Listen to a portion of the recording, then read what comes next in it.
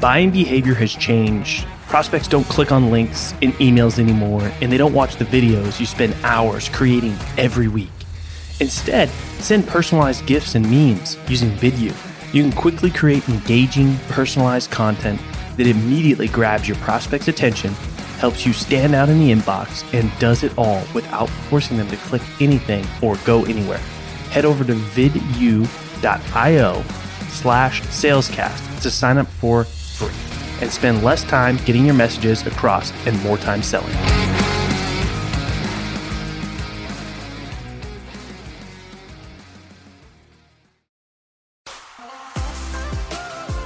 In the world of sales, you either sink, swim, or break through to the next level. My name's Colin Mitchell, and this is Sales Transformation, a new kind of sales show designed to bring you through the epic, life-changing moments of elite sellers so you can experience your own sales transformation.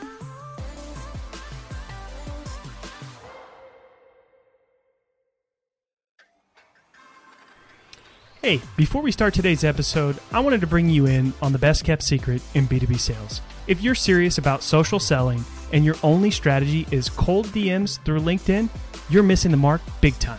Learn how a fully managed revenue-generating podcast can change your life and your pipeline at salescast.co.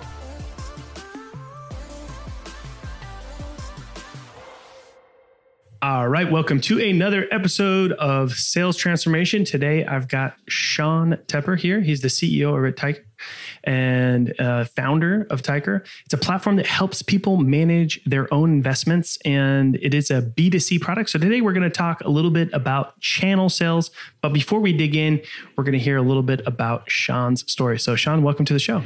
Colin, good to be here. Thanks for having me. Yeah, absolutely. So give us your the short version, like of your sales story or professional career, or if you want to go back a little further to give us some context, feel free to do so. Sure, you got it. I'll try to keep this to like 2 or 3 minutes here, but my background is about 15 years in software engineering, primarily project management. I had a business from 2006 to 2010. It was a service business agency. Did not make any money during the recession. It was an opportunity to get into entrepreneurship and learn how this works. The benefit of those first 4 years in business were, I didn't realize it at the time, but it was working with a lot of small and mid-sized businesses and learning a lot of different business models. So I learned a lot about business. We fortunately grew the fourth year, 2010, and went through a merger. It was not like a big liquidity event. So I walked away with a few $1,000,000 in the bank and retired. It was not that. It was a moment where all debts and liabilities were removed and I got a fresh start. By this point, I knew what kind of business I wanted to start, SaaS, software as a service. Didn't have any ideas. So what did I do? I got into corporate jobs. So I've done a lot of work with like GE and Kohler the last 10 years. At the same time, I started getting into investing. I started with private investing, like angel investing, which is essentially just investing in like local tech businesses and hoping they, go 1,000% in the next few years. And again, another situation where looking to make big returns, retire, and then you're done. But that never happened. So I knew I could be swinging for the fences for a while. With angel investing, turned my attention to the public market around 2015. So following guys like Warren Buffett, Charlie Munger, Phil Town. And I knew that, or these guys have stated that they have made consistent returns in the market that definitely beat the market. In fact, I know Warren Buffett has said if he's just managing a few $1,000,000, he could make consistent returns ranging between 15 and 50%. I knew that this is not a gambling man. He does not use emotions or feelings, right? Yeah. Which means he's using some sort of logic. My software engineering background told me that, okay, time to learn this logic myself. Went down the YouTube rabbit hole read as many books as I could. Found a lot of math that does not work, but thanks to a guy by the name of Phil Town, he wrote a few books. I'll list them right now. He's got Rule 1. Another great book is Payback Time. But about 70% of the math that's in Tykr, which we'll talk about in a moment, are really inspired from him. So started using this tool for myself in Excel, very clunky process, but I was able to generate returns in the market that were between 15 and 50%, sometimes better. did that for 4 years. And then 2019, I started sharing this with other people, like sending it to them or pretty much meeting and saying, hey, would you use this tool? And everybody's response is, when are you going to turn this into a software to share with others? So it took about a year to build the first version. 2021 went live. We've been live now a year and a half. We've got about 4,000 customers around the globe. So we're a stock screener, an educational platform. So if you're new to investing or you want to manage your own investments, we tell people Ticker is the best place to start. Got it. Okay.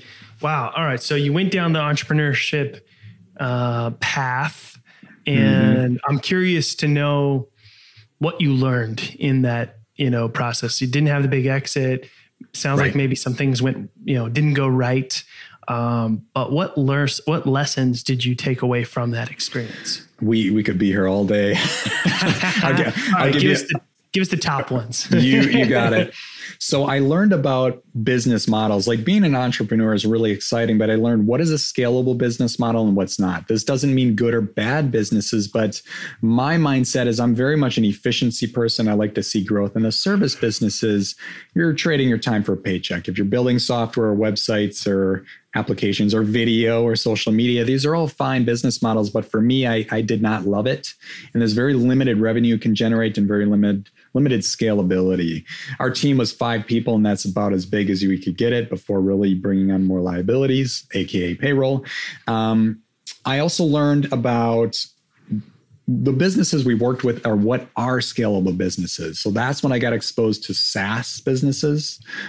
E-commerce can be scalable if your supply chain and manufacturing of whatever widget you're creating is done right. Yeah. Right. There's a lot of manufacturing companies out there, and everything in between we were able to get exposure to, and that really helped me apply that to investing so I can quickly analyze businesses, understand, is this scalable, is this not? So I'd say those are the biggest lessons learned about those first 4 years. Yeah, sometimes you got to see what doesn't work to realize what does, which can be painful. That's it. Right? Yeah, totally. Yeah. Okay. And so, wow. Okay. So when you built Ticker, you used it for 4 years on your own before before giving anybody else access. Talk to me a little bit about that time frame. What happened? Maybe iterations. 4 years of like really vetting. It must have been hard to not want to share it with more people. That's the thing. Is like, I knew, like, if I took a year and then started going to people, especially people who have a lot of experience in the market, to be like, okay, this is a bunch of BS. Like, really, this could be luck. So the first year was a lot of like iterations of this thing. And then the second year where there's a little more, but I started to see some patterns over time. And essentially what Ticker, I won't hide anything, is all of our calculations, everything is all open source. You can literally go to ticker.com. We're all about keeping things transparent. So you could go create your own version of Ticker if you really wanted. But I needed to understand the rigor around what we're looking at in layman's terms here. We really look at the revenue growth rate, the net income, the cash flow, lower debts. It's all like the fundamentals of business, the good things on a balance sheet that you really want to look at. And yeah, I played with that for 4 years to really thoroughly vet this, because I'm like, if I'm going to create a SaaS around this thing, I better have some serious data and proof before I really show it to people who've got a ton of experience in this space. And so tell me, do you actually manage your investments there, or talk to me a little bit about how the platform works? Our business model is a straight up SaaS. So we don't manage we're not like a hedge fund or a portfolio manager where you manage people's portfolios or money. We don't touch anybody's money. They subscribe to our tool to see stock ratings, whether they're good or bad, and then they get access to the educational content for free.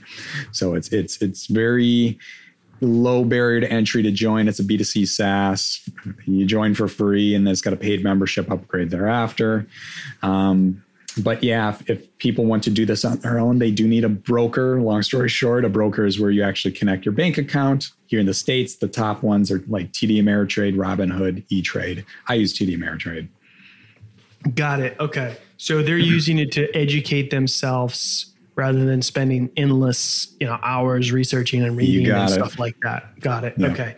And so And then did you have any, okay, so there wasn't really a lot of risk as far as like were you actually making decisions, or were you testing the tool, or were you actually putting the money to work based on what it was saying? I was actually putting my money to work. Yeah. Oh, wow. Yeah. And was that a little scary? It is. And I will say with anybody who wants to get started managing their own investments, your goal right away should not be making money. Yes, that's the end goals. You want to build your wealth and of course have financial independence earlier if you so desire. But your first objective should be increasing confidence. So start small, start with like $100 to $1,000. So that's what I did. I just got in, bought a stock or two, started tracking them. And then you just keep doing that every month. You just add a little bit more. And the thing is, the hardest part is really that first step. It's like putting your toes in the water. You just got to do it. Yeah. Sink or swim, right? Right on. Literally. Okay. And then, so tell me a little bit, like, since you're a B2C, how did you start with building a channel sales program? Yeah. So take a step back. Is when building a B2C platform, you need to create a platform that's got really low friction. Because I'm not going to sell to my audience personally. You need the platform to sell. You need the words. You need the colors. And that's not easy. So the objective is to get this in the hands of customers as fast as possible. And I actually set a goal. I'm going to give this away to 100 people for free. And I want their feedback as fast as possible. I don't want to wait 3 months, 6 months, 12 months. I want to know in the next 2 weeks to 4 weeks, what would you change? What jumps out to you? What's bad? What's good? And that's how you can accelerate your B2C process much faster by doing that. You get that fast feedback. But of course, like I said, you shouldn't be focused on money. Get it in their hands first. At the same time, when building a B2C, we sell direct to the consumer, but you can sell a lot faster by going through channel partners, or otherwise known as affiliates. So we can deep dive this a little bit, but at the surface, our affiliates are like influencers, like YouTubers or bloggers that have like personal finance channels or blogs, and other B2C fintech, so financial tech companies. Those are perfect because they already have the audience we're looking for. We give them affiliate kickback for every customer they bring us. Yeah. And so just to be clear, right, is number one is making sure your product is going to do the selling for you before just thinking, hey, I'm going to go do land channel partners, right? Because channel partners are never going to sell your product maybe as good as you are, obviously. And then when you're a B2C, you're not even really doing any selling, right? So the product and how the product works, the language, the website, that's got to do the selling for you. So making sure that all of that is in order before going down, building a channel program. And then really being specific of the types of people that are going to have the type of audience that would be your ideal clients, and then build those win-win relationships there. Right. And just to echo what you just said is, that's the objective, is to really nail down the product. And that can take a while. I mean, we're still evolving and we're improving. And the first year to year and a half, there were still moments like, gosh, we haven't really found product market fit here, which is common for a B2C. And it's just get more customers on the platform, get more feedback, get on those Zoom calls and have them demo the tool so you can see what they're doing and not doing. Don't just do a survey and ask questions. Like, you got to have these relationships with your customers. You got to build friendships. That's where you can speed things up. Yeah. And so how did that first 100, people, the feedback from those first 100 people, how much did that feedback change, what you guys were doing at that time? Yeah. So this is kind of funny. The first version, the MVP, minimum viable product we launched with, it was exactly what I wanted. It was not even close to what the customer wanted. Oh yeah. Right. So what we found is with Ticker, the more confidence you can give people, the better. So we try to provide more data in the tool, but it has to be meaningful data, because there's a lot of platforms, a lot of screeners out there. You can go to Yahoo Finance or MSN Money. A lot of noise, a lot of clutter. Yeah. And how do we take the data and make, like, create the why behind everything. Like, why are these ratings the way they are? And say it in like layman terms, like make this super easy. And so that's what the evolution has been about, is really making this tool increase confidence. So more data points, more features, without making the tool busy, but essentially at the end of the day, giving customers more confidence they can move forward with a buying or selling decision. And that has taken time. So it's been quite a journey, I must say. Wow. Yeah. I mean, it's funny. I mean, it's kind of a tricky situation, right? Because you got to have something to be able to get feedback. You can't have nothing, right? So you can't hey, I don't have anything. Like, what would you like to see? Right. You got to have something to show people, but that building that out to then find out that, it was what you wanted and not necessarily what other people want. It's got to be a little frustrating. It is. I've been here before because I've kind of invested, like I mentioned, those earlier days of private investing, before 2015. I learned the hard way, with a B2C, you have to go in the expectation, most people aren't going to like this, but if I can get just in the ballpark, just a little bit, and then get those conversations going, like people say, I really like this, but can you add this, this, and this? And you start talking to more people and you can collect those data points. You figure out, then you create this list, whether it's in Excel or wherever you track it, figure out, okay, here are the top requests. This is what we need to create. And the bottom ones you can pretty much let fall off your roadmap. And that's really the process I found to do it right. Yeah. And to sign up for it is free, right? For people Correct. To sign up? Yep. Right. So you've got basically a product-led growth sort of approach of like letting people into the product. And then there's like a free version and then they can upgrade. And so the product is got to be totally dialed in order for that to work. Yes. And you got to get the right people to sign up for them to actually convert. Because a lot of people like free stuff doesn't mean they're willing to pay for it. Right? Exactly. Yep. And so how has the channel program that you've built out, like, what's been the success of that? What have been some challenges that you ran into with building that out? With channel partners, finding that product market fit is essential because you don't want to make your affiliate look bad. And I will say this, within 6 months to 9 months, I was already focused on channel partners, and I got a few little ones, which is fine. But their issue is they'd bring people on, their people would join for a month and then leave. Well, they're not going to make any ongoing cash flow that way. And that's essentially what your affiliates want, especially YouTubers. YouTube will pay these people some money, but they want to be making money off affiliates, right? That's a reoccurring stream of revenue. And I found you got to turn back to product market fit and focus on that first, and then bring on your channel partners. With those channel partners, we were right in our assumption as who to go after. Like, we knew YouTubers because that's growing fast. We haven't tried TikTokers. I'm sure that's another channel we can unlock. Bloggers is pretty straightforward. And then other fintechs, that's actually maybe the little bit of a surprise. We're finding a little more interest there than we expected, that is exciting. Like, our tool can complement theirs essentially. So we're going to lean into that a little bit. Awesome. Have you, I'm curious, have you built many channel relationships with podcasters? A little bit. Yeah. There's a few that, like, podcasters will have like a YouTube channel or a blog or some fintech. And it's actually part of the acquisition strategy or to the build of relationships is talk to those people, get them on the podcast, get them to talk about their brand, and then turn around and say, hey, I've got this ticker. Here's what it does. I'd love for you to give it a try and see if it can provide value to your audience. And that's really our sales strategy is really low key, low pressure. Friendship first, don't force it down their throat, right? And that's important, right? Because when building these channel partner relationships, like, you want them to last, right? And, yes. Not be like a one-time promotion and then it doesn't convert, right? So it's got to be something that you got the right, product market fit. Yes.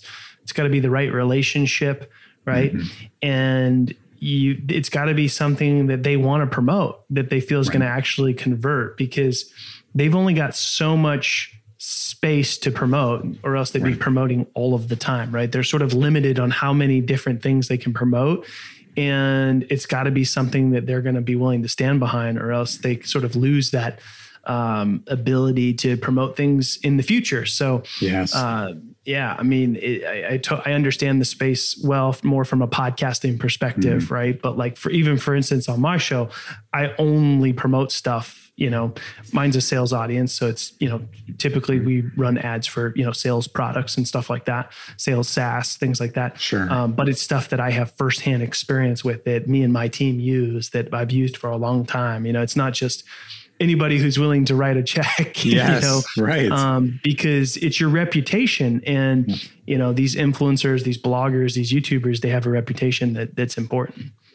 100% agree with you, because we have run into a few, and you can tell right away what you're getting into is they want to work with you, but it's a one-off email or a one-off blog post. And it's like, that's not going to do it. That's not a channel partner, because it's got to be a little more omni-channel, meaning maybe a mention on the podcast, maybe, YouTube post, a blog, and then ongoing emails and social posts. It's got to be kind of a micro campaign. You can automate a little bit of that with software, but you got to be bought into the product. You got to be emotionally in it to really move the needle. Otherwise, like somebody just, we've got 15,000 customers and we'll feature you in our newsletter once. I'm like, okay, I've been here before. That's not going to do anything. Yeah.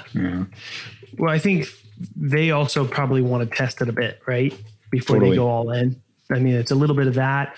I think in some cases, or, they want to dip their toe just a little bit, like, let's see what the response is, to something like this. Awesome. Well, Sean, thanks so much for coming on. Where can, people, sign up for Ticker and check it out and all that good stuff? Keep it easy. Just ticker.com. It's spelled TYKR, ticker.com. Awesome. We'll drop the link in the show notes for you there, so you can check it out. If you enjoyed today's episode, please write us a review, share the show with your friends. It helps us out in a big way. And I'm also always listening for feedback. You can go to salestransformation.fm and drop me a voice DM, and I will get back to you. Hey, you stuck around. That tells me you're serious about your own sales transformation. If you're tired of doing things the old way and want to get started in your journey with other people on the same path, head over to salescast.community and crush your numbers on your leaderboard. Yeah, it's free, salescast.community. Send me a DM with your best pitch and mention this ad, and I might even give you free access to our best templates.